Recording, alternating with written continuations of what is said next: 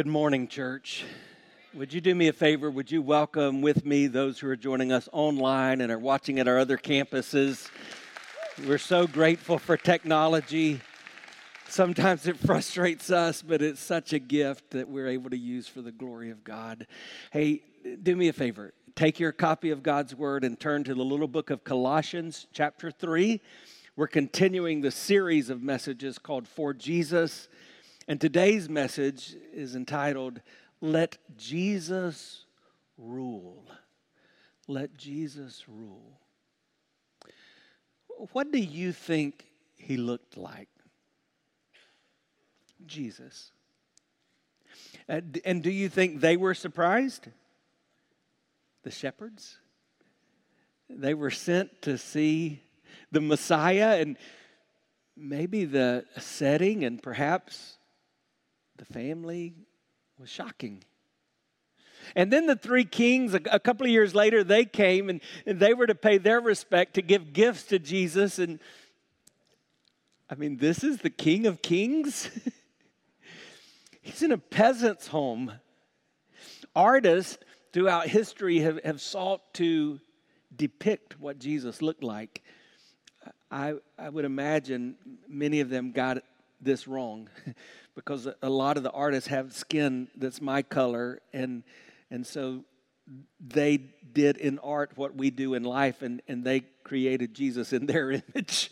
And yet the reality is Jesus was Middle Eastern, and so maybe there are going to be some people that if we see Jesus bodily in his physical image, his earthly image in heaven, are going to be like, wow, he's a lot darker skin than I imagined. What does Jesus look like? Well, I was reading God's Word and I even found an illustrated Bible. But I realized that those pictures were not part of the original. And so I don't think in the Bible we have a very clear physical description of Jesus. But we do have this. We're told that the way that people see Jesus today, are you ready for this? Is they look at us. They look at Christ followers, the church, and the church, the very purpose, the intent, the design of the church is that we represent Jesus. And so when people look at us, they see Jesus. And yet, I look at the church and the world, and man, it doesn't seem like we're making the impact that God wants us to make.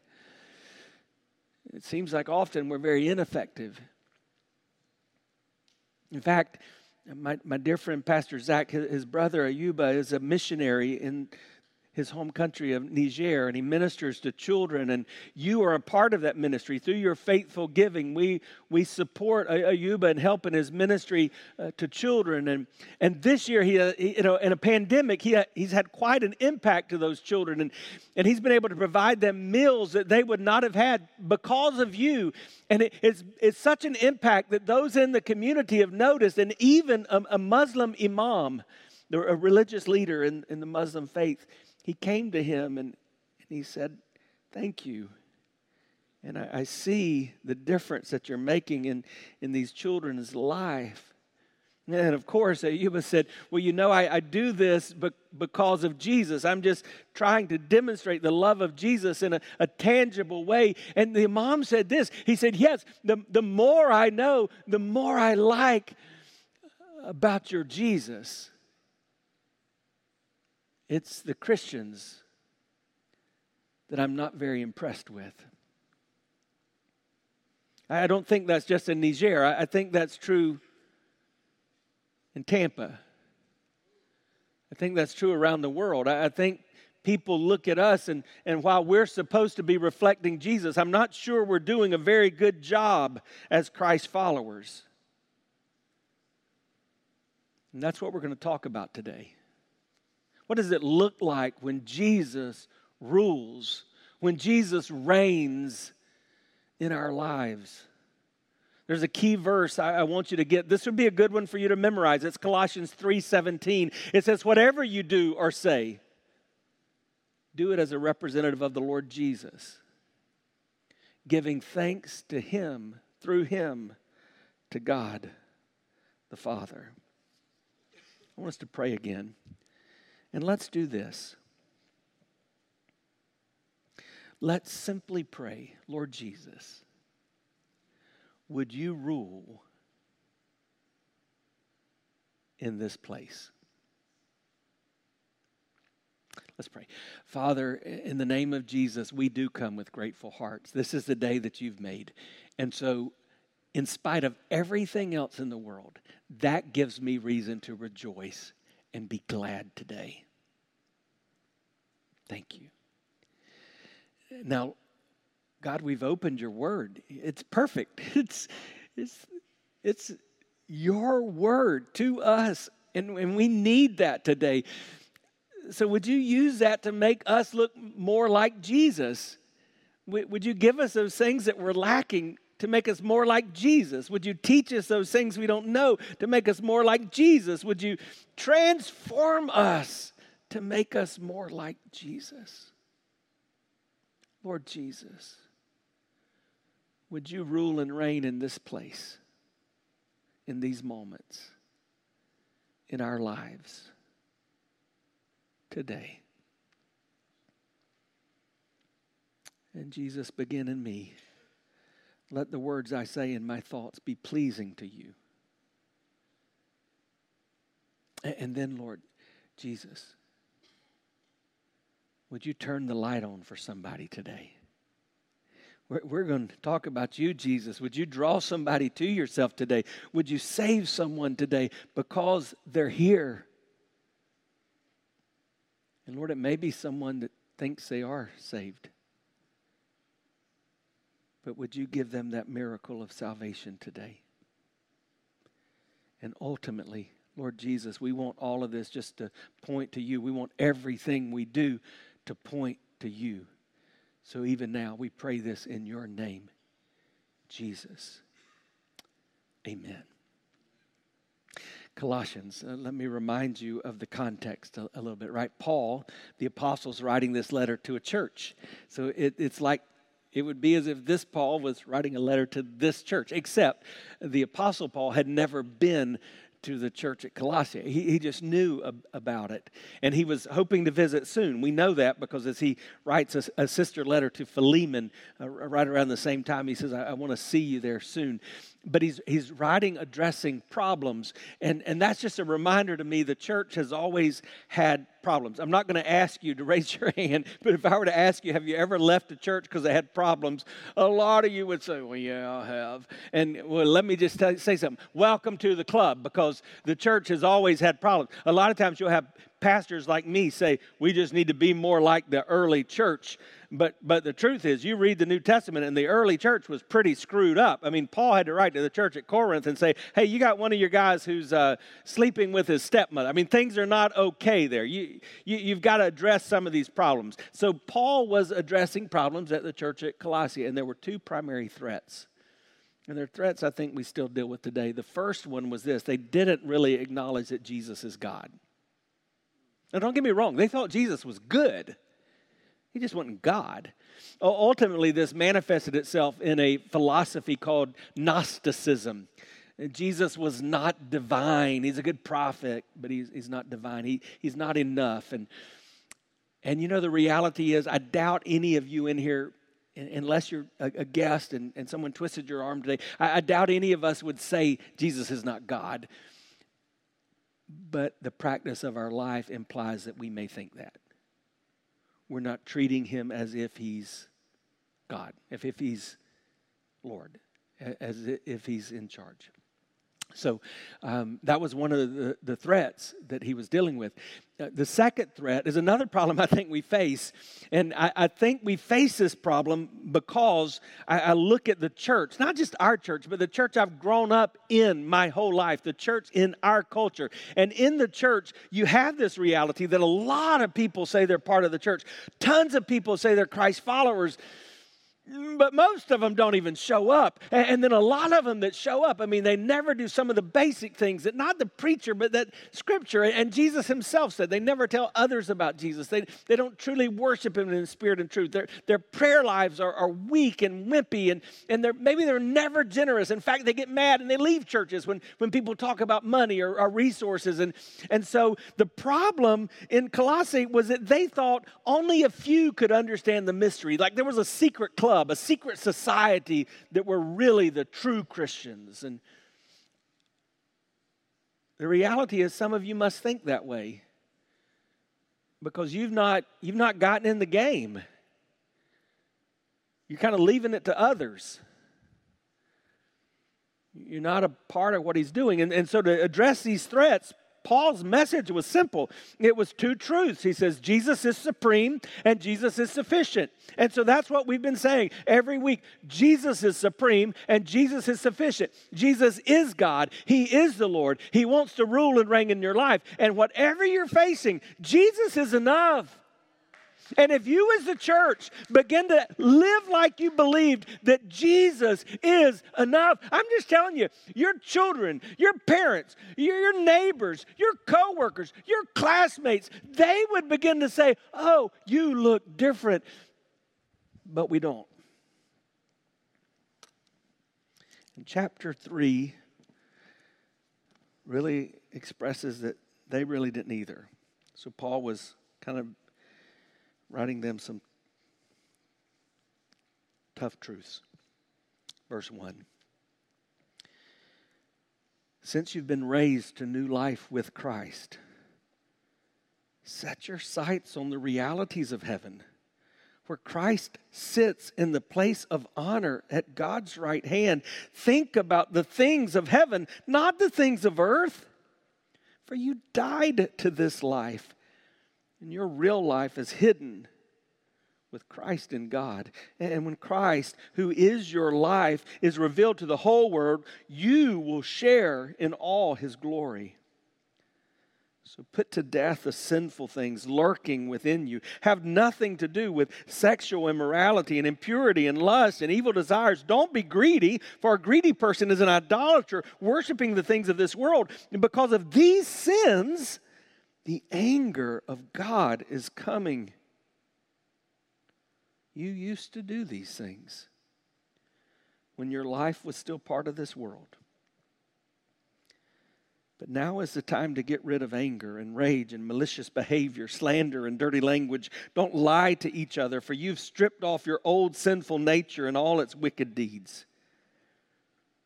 Put on your new nature. Be renewed as you learn to know your Creator and become like him.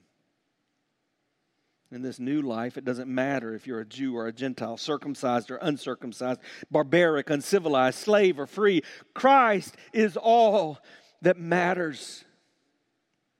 Would you say that phrase with me? Let's say, Christ is all that matters. One more time. Christ is all that matters. And he lives in all of us. Since God chose you to be the holy people he loves, you must clothe yourself with tender-hearted mercy, kindness, humility, gentleness, and patience. Make allowance for each other's faults. Forgive anyone who offends you. Remember, the Lord forgave you, so you must forgive others. Above all, clothe yourself with love, which binds us all together in perfect harmony. And let the peace that comes from Christ rule in your heart. For as members of one body, you are called to live in peace. Always be thankful.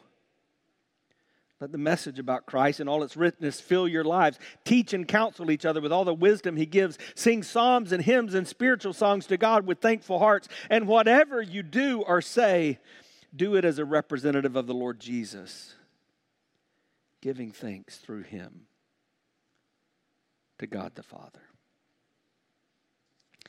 May God add his blessing to his word, perfect and true, that we've read aloud. That key verse, I want to say it again to you, verse 17. And whatever you do or say,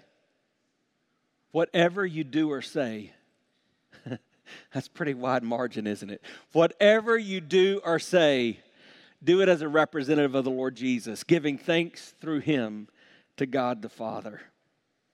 Do you remember the theme of Jesus' preaching? Don't shout it out because I don't want to embarrass anyone, but really you should know that. There's a lot in the Gospels that he taught, that he preached, and there was a theme. And the theme was the kingdom of God. That's why even at the end, the disciples were confused because they knew that Jesus had come to usher in the kingdom. The problem is the kingdom didn't look like what they wanted. And man, that's still a problem today. A lot of those that call themselves disciples of Christ, it just doesn't look the way they want it to look. And so Jesus came to rule. He came to reign in his kingdom. We're told that he's coming again, but in the meantime, we've learned from Scripture that what? He gives us the keys to the kingdom. Isn't that awesome, church? You and I have the keys to the kingdom. And yet it doesn't look like he's ruling and reigning in our life because that's what it means to be a part of the kingdom. You have the rule and the reign of Christ. And that's today's big idea. When Jesus rules and reigns in your life, everything you do points others to him.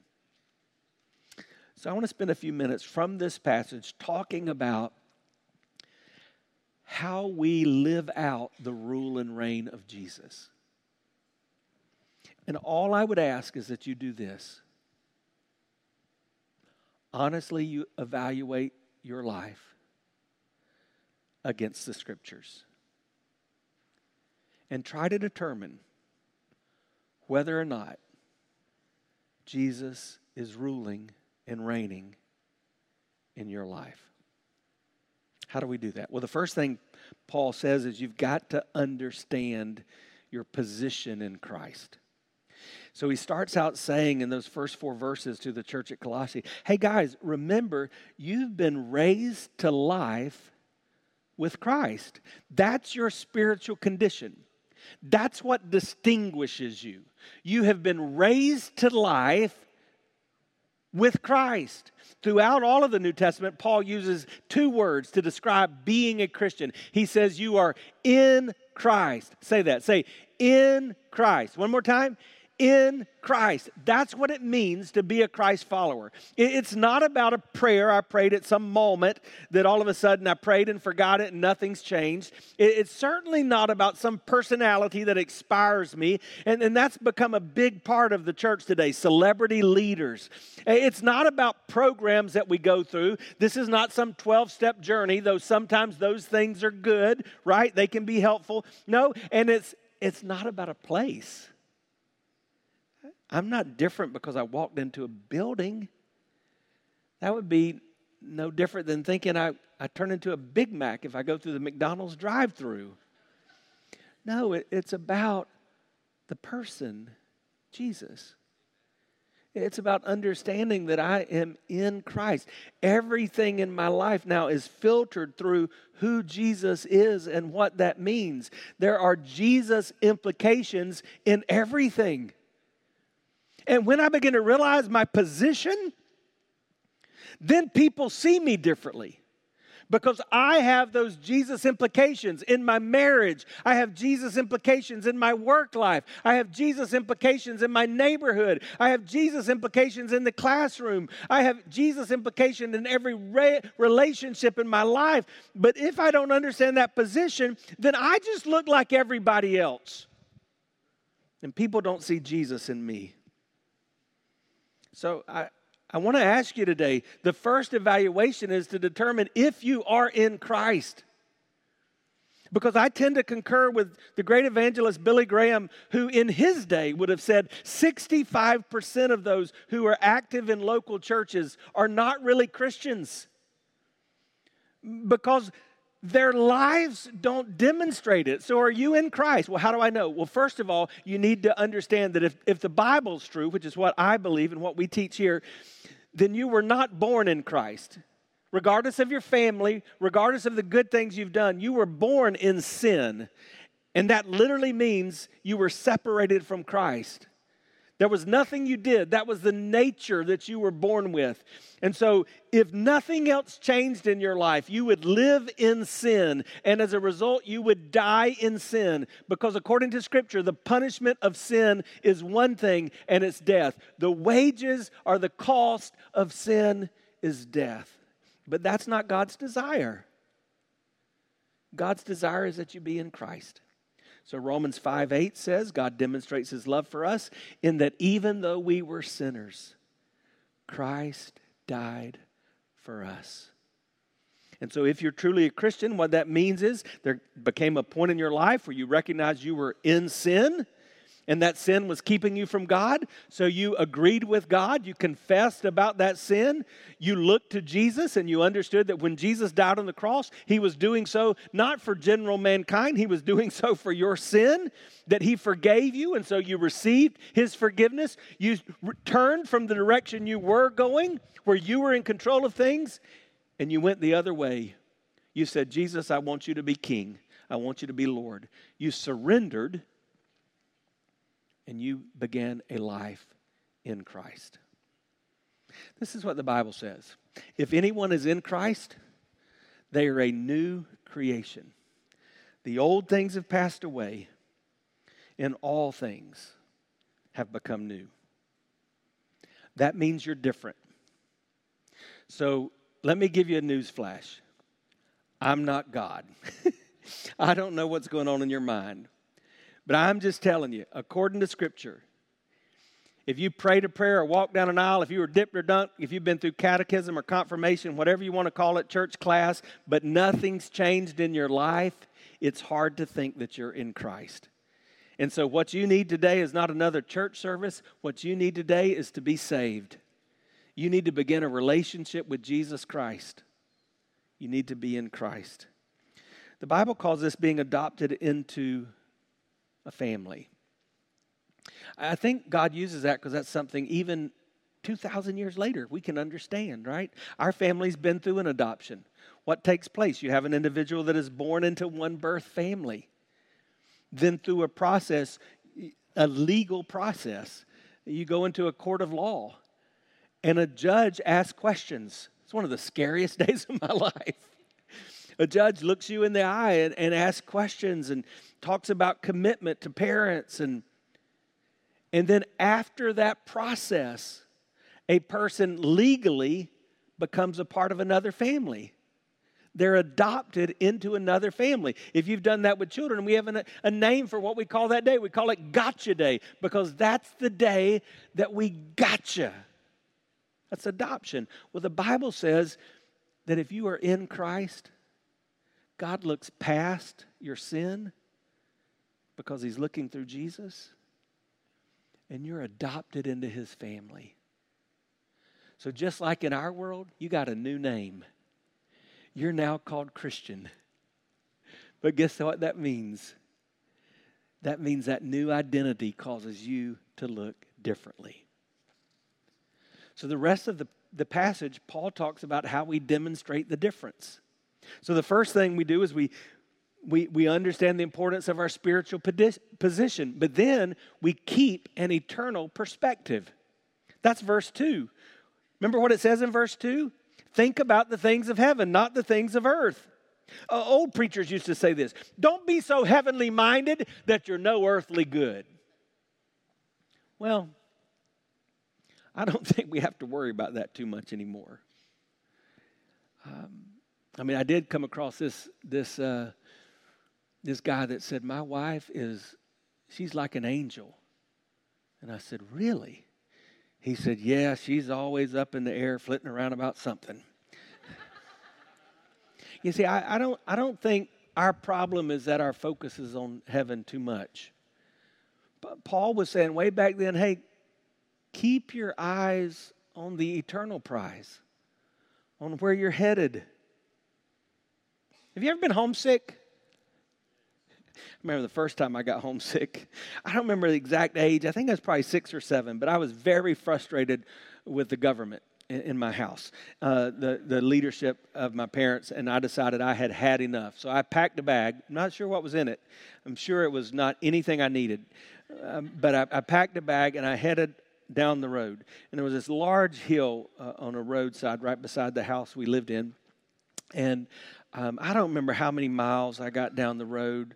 I mean, I think it was, it was about maybe 1/10 of 1 mile. And I realized I was desperately homesick. I mean, I did not like the situation I had gotten myself into. So I tucked tail and run. I went back home. But I also remember other times in my life that I've just been homesick. One of my favorite mission trips was my first mission trip of what's now been, 20 or so to France. And it was great. I mean, we not only worked hard, we did a lot of fun things. I mean, we went to some great places, saw some great sights. But I don't know who planned the trip, but it was a little too long. It was 17 days. And by the end of that trip, everybody on the trip, we knew we didn't like each other anymore. We thought we still loved Jesus, but we were ready to get home. I want to see my wife, to see my children. I was homesick.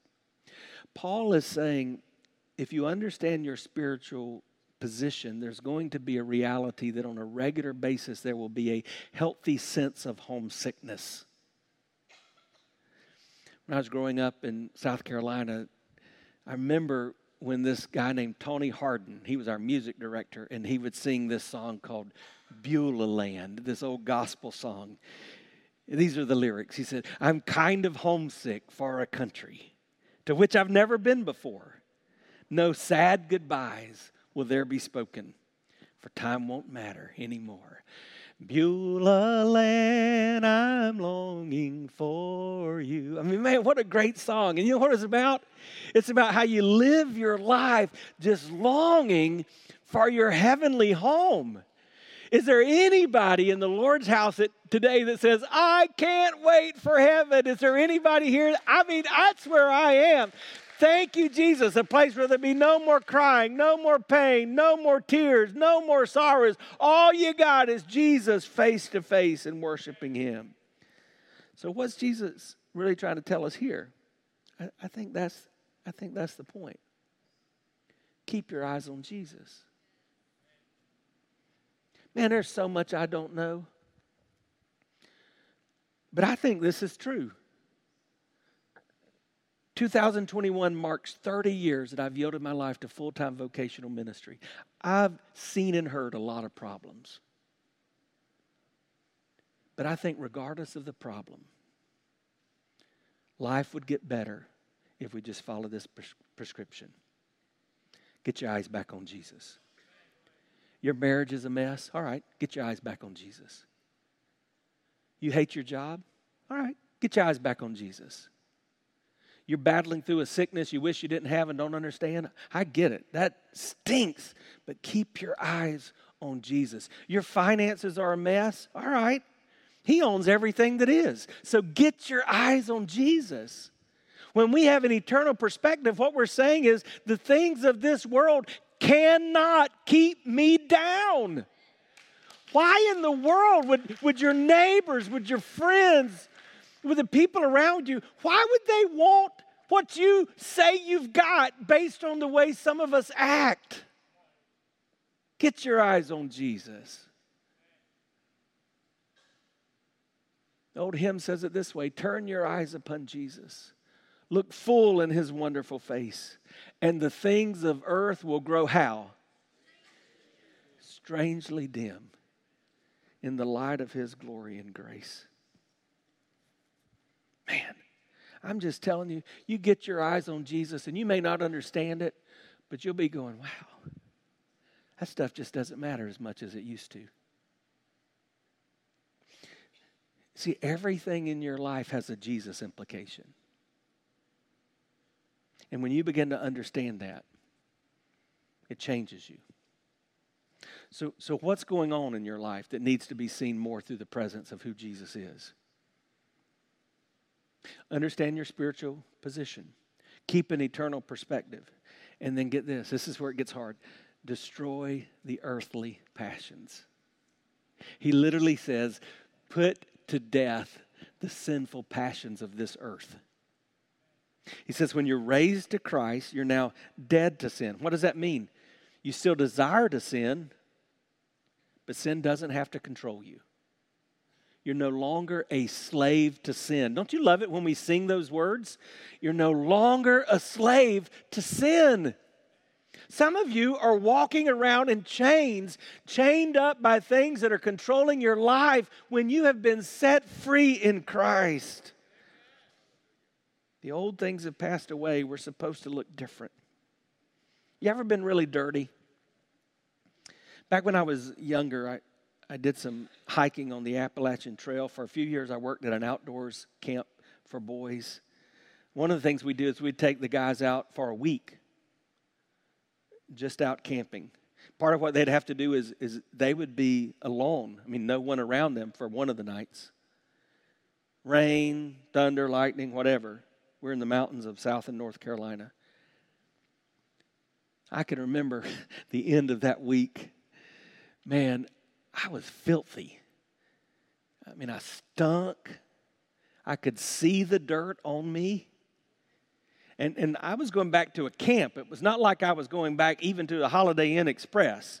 I mean, and these camp showers back in the 1990s, I'm not sure it's even legal today what we had to bathe in. But I was ready. I mean, we got back to that camp. I took off those dirty, I kind of peeled them off slowly, those dirty clothes. I stayed in that shower until every ounce of that hot water was gone. I used every bit of soap and shampoo I had to clean myself. Then I went back to my room and I put back on those dirty socks and those filthy pants. And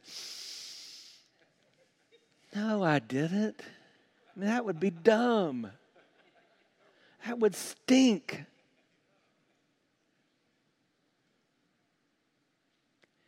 And yet that's what some of you are doing. You say that Christ cleans you. And yet you're not letting go of those things that are part of your old life. And it stinks. And you know the irony about it? Everybody around you can tell it stinks. But you don't see it. So what's he talking about? If there's any confusion, he lists it. Look at the list. Sexual immorality, impurity, lust, and evil desires. And that's the kind that often people in the church go, amen. Because we're thinking about those people out there, even though, again, around the church all my life, all of these things are taking place in the church. Sexual immorality, impurity, lust, evil desires. Is that you? All of these come from a word that today we put into the English word pornography, porneo. Is that you? Then he says, don't be greedy, for a greedy person is an idolater, worshiping the things of this world. And now that starts to hurt, because we can struggle with greed, right? Because all greed is saying, no, you can't have that. Not that part of me. No, I'm not going to give up that, Lord. And the reason this is a problem is because it's idolatry. An idol is anything, even a good thing that you put in the place of the best thing. And so at the core of our Christian faith is this idea of surrender. Remember, we've already said that. And surrender is when I'm opening my hands, my heart, my life to Jesus and say, wherever you lead, I'll go. Whatever you say, I'll do. That's Christianity. The earliest of Christians did that knowing that might mean they would die because of the profession of their faith. Greed is opposite of that. Greed is closing the fist and saying, no, not that, Lord. Not now, not here, not me. So it's a big deal. What Paul's saying is if you're controlled by any of these things, any of this list, that means you're not being controlled by Jesus, which means Jesus is not the Lord of your life. And so that's where it gets anxious in church, because remember, I've sat where you're sitting, and that's when we begin to squirm a little bit, and we look at our watch, and we think, all right, because this is where it hurts, because there are things in our life where we're not giving him control. What are you holding on to that God wants you to give up? Oh, we're not there yet. I hadn't touched it. I forgot we're not through with the list. He also talks about anger and rage and malicious behavior and slander and dirty language. So it's not just the things you do, huh? It's what we say and even our attitude. Yeah. And then he says, don't lie to one another.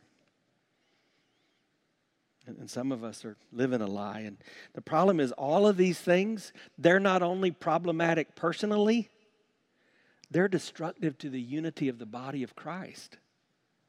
And so the reason that some of you have been a part of churches where there have been splits and divides and problems is because these things go on among those of ourselves that call ourselves followers of Jesus Christ, and it's not addressed.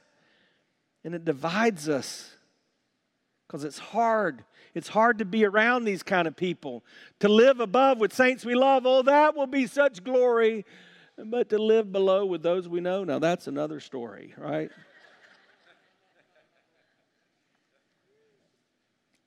So I want to challenge us because, again, 30 years since I set aside my life for vocational ministry. There's so much I'm still learning. But this I know, apart from the supernatural act of God, the biggest influence on the lives of children and those watching you are the attitudes and actions of adults toward their church and her leaders. And not everybody's in this category because sin grips all of us and ultimately we make choices. But some of you've never been content in your church. And you've never liked fill in the blank pastor. And you go home and you talk about it and talk about everything that's wrong. And you have roast pastor for lunch. And then you wonder why your kids grow up and don't follow Jesus.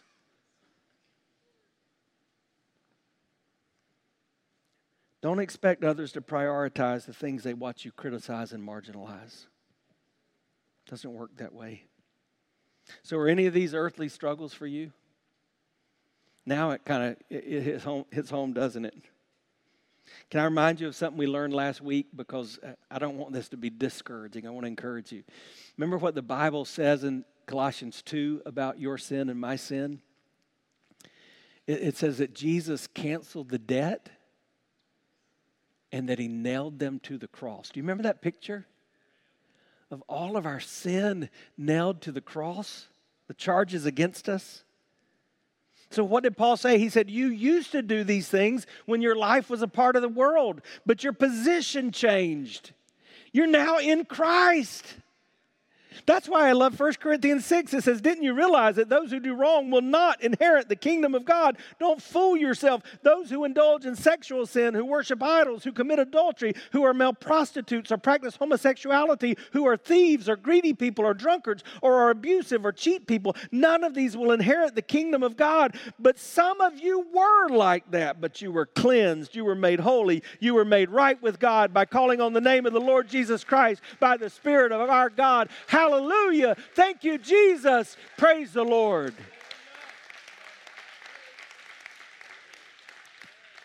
How bad are these things?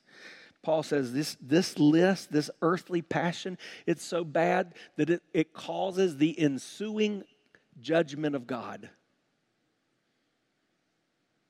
And really that's talked about in Scripture in two different ways. One way is when God's judgment was poured out, the wrath of God on Jesus on the cross for your sin and my sin. The other way is when Jesus will return as King of Kings, Lord of Lords, and judge this world once and for all. I'm so thankful that my sins were nailed to the cross. I'm so thankful that when God looks at me, he sees Jesus. So I just want to live my life in such a way that when others look at me, they too would see Jesus. How do I do that? I put to death these sinful things. I put to death this sinful nature. That's what Galatians 2:20 says. My old self's been crucified with Christ. It's no longer I who live, but Christ who lives in me. So I live in this earthly body by trusting in the Son of God who loves me and gave himself for me. So you're doing evaluation, I'm doing evaluation. What of your old self needs to be put to death. I'm just telling you, this passage has been eating my lunch for about 3 weeks because I knew it was coming. And there are some things in my life that by God's grace I'm putting to death. What about you? Keep your eyes on Jesus. When you do, you're positioned for success. So then you're able to do this last thing. Develop Christ-like patterns. I'm positioned in Christ. I have an eternal perspective. I'm destroying earthly passions. And then I'm going to work on these Jesus habits. See, sanctification is a big churchy word, which means becoming more and more like Jesus. And it's always comprised of 2 parts. It's always forsaking sin and pursuing holiness. Our position in Christ takes place instantly. So when I truly trust in Jesus, He forgives me of my sin. I'm now following Him. I'm in Him. The Holy Spirit seals me. I can't lose that if that truly took place. But sanctification takes place over time. That means, let's just do some math. If you're 76 and you've been a Christian for 60 years, and you're still married, praise the Lord. If you're a man, your wife should think you look more like Jesus today than you did 10 years ago, or 20 years ago, or 30 years ago, or 40 years ago, or 50 years ago. Because I'm constantly being sanctified. I'm constantly putting to death the things of the earth, and I'm constantly developing these godly habits, these patterns. And Paul calls that putting on the character of Christ. These are the new clean clothes. It's the clothes you put on. And what are they? Just look at this list. It's encouraging. Tender-hearted mercy. So we're evaluating, right? All of us. How do the people around you know you? Do they say, man, they have such a tender heart? Or do they think of you as grumpy and negative? I'm not saying you are. I'm just saying, how do you think people think of you?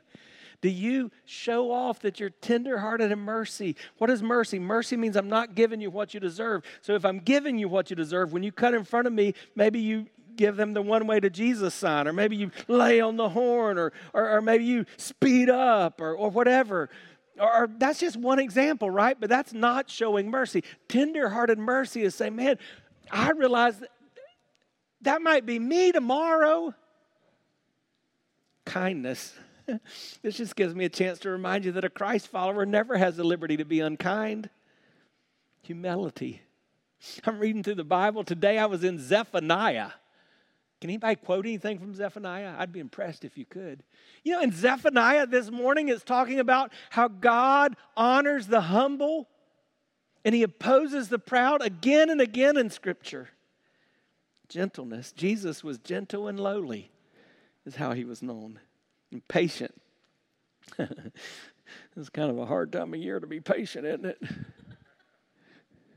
We were late for something the other day, and I turned to Anaya and I said, I'm sorry, baby. She was talking to me. I said, I got to focus right now. The traffic's so bad. Bless her heart. She can't see a thing. And she said, yeah, I know. It's Christmas. Crazy drivers. I don't know where she heard that. Patience. And then what about this one? Oh, friend, what about this one? Make allowance for each other's faults. Forgive anyone who offends you. Remember the Lord forgave you. Forgive others. That's right. Sound the alarm. Wake up, because this is probably the most important thing you'll hear. Forgive. Say that with me. Say forgive. Yeah. We need to learn that. Can I just ask you, just in advance, I don't know of anything, I don't think, but would you forgive me? Because guess what? As a pastor, I'm not perfect. Hang around me long enough, I'm going to let you down. I'm going to be in a hurry and pass by and not maybe say the things I should. I may respond in a way or not respond in a way that I need to. But at the heart of who we are is forgiveness. And that's in relationships and what may in everybody else's eyes be small things. And then that's in the biggest of big things. And I saw an example of that this week, and you need to see it. Watch this. I remember having conversations with my dad about him losing friends and officers in the line of duty. I have heard all the stories you can think of, but I've always had such a hard time with how the suspect is dealt with. Not that I didn't think there should be justice served, but my heart always ached for those who don't know Jesus. Their actions being a reflection of that. I was always told that I would feel differently if it happened to me, but as it's happened to my own father, I think I still feel the same. There has been anger, sadness, grief, and confusion, and part of me wishes I could despise the man who did this to my father, but I can't get any part of my heart to hate him. All that I can find is myself hoping and praying for this man to truly know Jesus. I thought this might change if the man continued to live, but when I heard the news that he was in stable condition, part of me was relieved. My prayer is that someday down the road, I'd get to spend some time with the man who shot my father. Not to scream at him, not to yell at him, not to scold him, simply to tell him about Jesus.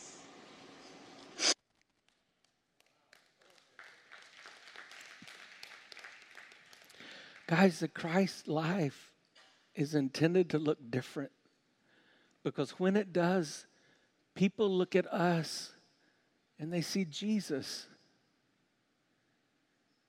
And the truth is, for some of the people in your little corner of the world, you may be the only Jesus that they ever see. And that's why he goes on to say, so let all of yourself, clothe all of yourself with love, and let the peace of Christ rule in you, and then come together. That's what he means when he's talking about teach and counsel each other with wisdom and sing songs of praise and songs rejoicing. He's saying we benefit from worshiping together. It makes us more like Jesus. So how you doing? I got some work to do. What comes easy for you on this list? What are you struggling with? See, Paul's saying when you understand your spiritual position, when you live with eternal perspective, when you destroy these earthly passions, and when you develop Christ-like patterns, then it will be evident that Jesus is ruling and reigning in your life. When others look at you, they will see Jesus, because when Jesus rules, you'll be resting in him. And when Jesus rules, you'll be rejoicing in him. And when Jesus rules, you will represent him well. Verse 17, whatever you do or say, do it as representatives of the Lord Jesus, giving thanks to him through God the Father. Yep. When Jesus rules and reigns in your life, everything you do will point others to Jesus. Who are you pointing to?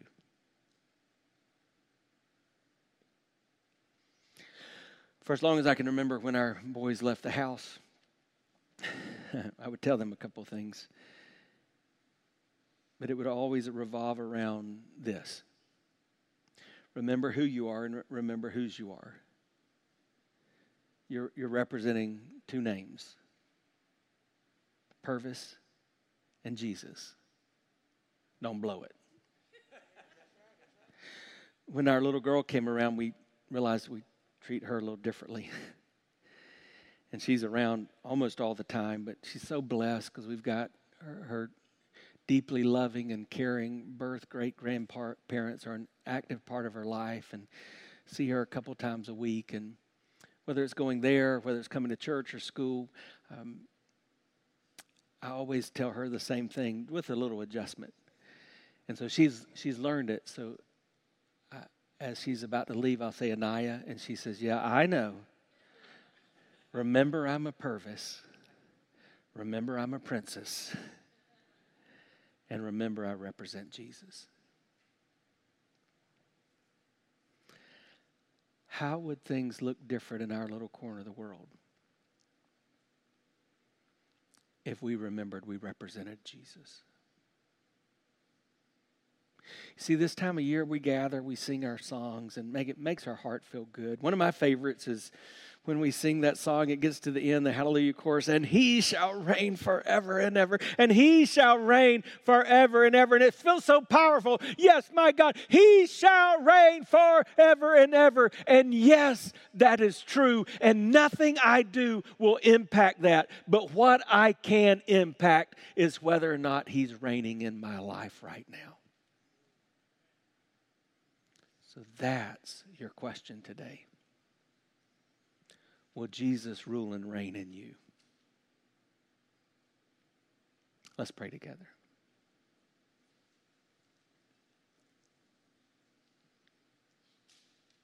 In Jesus' name, Father, I pray that, Holy Spirit, you would move in this place. Give us a sacred moment for your glory right now. Our heads are bowed. In the spirit of prayer, most of us in this room profess to be Christ followers. I'm just telling you, doing some of the basic observation, some of us in here who think we are probably are not. So just keep that in mind with what I'm about to say. But if you're a Christ follower, I wonder if you, like me, have some work to do. There's some earthly evil passions you need to destroy. There's some godly spiritual passions you need to employ. You need to develop in your life. Would you spend a minute with God? If you know for certain you're going to heaven in eternity, you know for certain you're forever secure, spend a minute just working on that with the Lord. Surrendering to Him. Somebody's here today, though, and you've never begun a relationship with Christ. I know it because I prayed for you to be here. And you're always welcome here, but I'm praying that today is the day of your salvation. And so what you need to do, if you want that to be the case, is you need to once and for all surrender to God. That means where you acknowledge that you're a sinner that needs to be saved.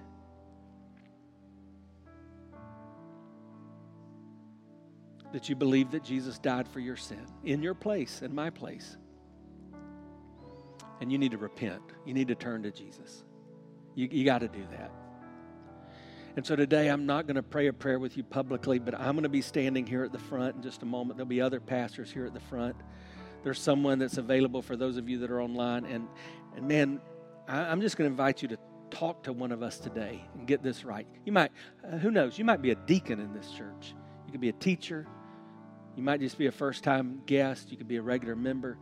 But don't go another day without getting this right. And man, for God's sake, don't worry about the embarrassment. This is the most important thing in your life. If anything we say is true, this is about forever. I'm going to pray in a moment, but at the conclusion of my prayer, for those of us who are Christ followers and a part of this church, I'm going to invite you to join me and my family in being a part of this giving to our first fruits offering today. And some of you regularly give online, and the envelopes there in your seat have a place that you can even you can mark that I already gave online. And if you've done that or you've already given to the first fruits, I want to encourage you. There's something in the Old Testament that the people of God came forward and brought their gift. So we kind of made a last-minute adjustment to make this a part of what we're doing. So I'm going to invite you to do that. Maybe you had not planned to be a part of that, but you still want to give something today. You want to be a part of this group. Maybe you've not yet committed and you want to put your commitment card in there. Did you know that 100% of the people that get a paycheck from this church on all 3 campuses, they're a part of this campaign? Did you know that 100% of those who are on our building and renovation committee, they're making the plans, 100% of them are already involved in this campaign? Our personnel team, those that hold us into account and advise and give us consent to do things, 100% of them already involved in this. And I could go on and on. A lot of people in our church have already been involved. Why don't you get in the game today? But most importantly, if you need that relationship with Christ, come see me. Come see one of the pastors that will be standing here. Father, in the name of Jesus, we declare this is a moment where we're coming back to you. We want to get this right. May others see you, Jesus, in us for your glory. In Jesus' name, amen.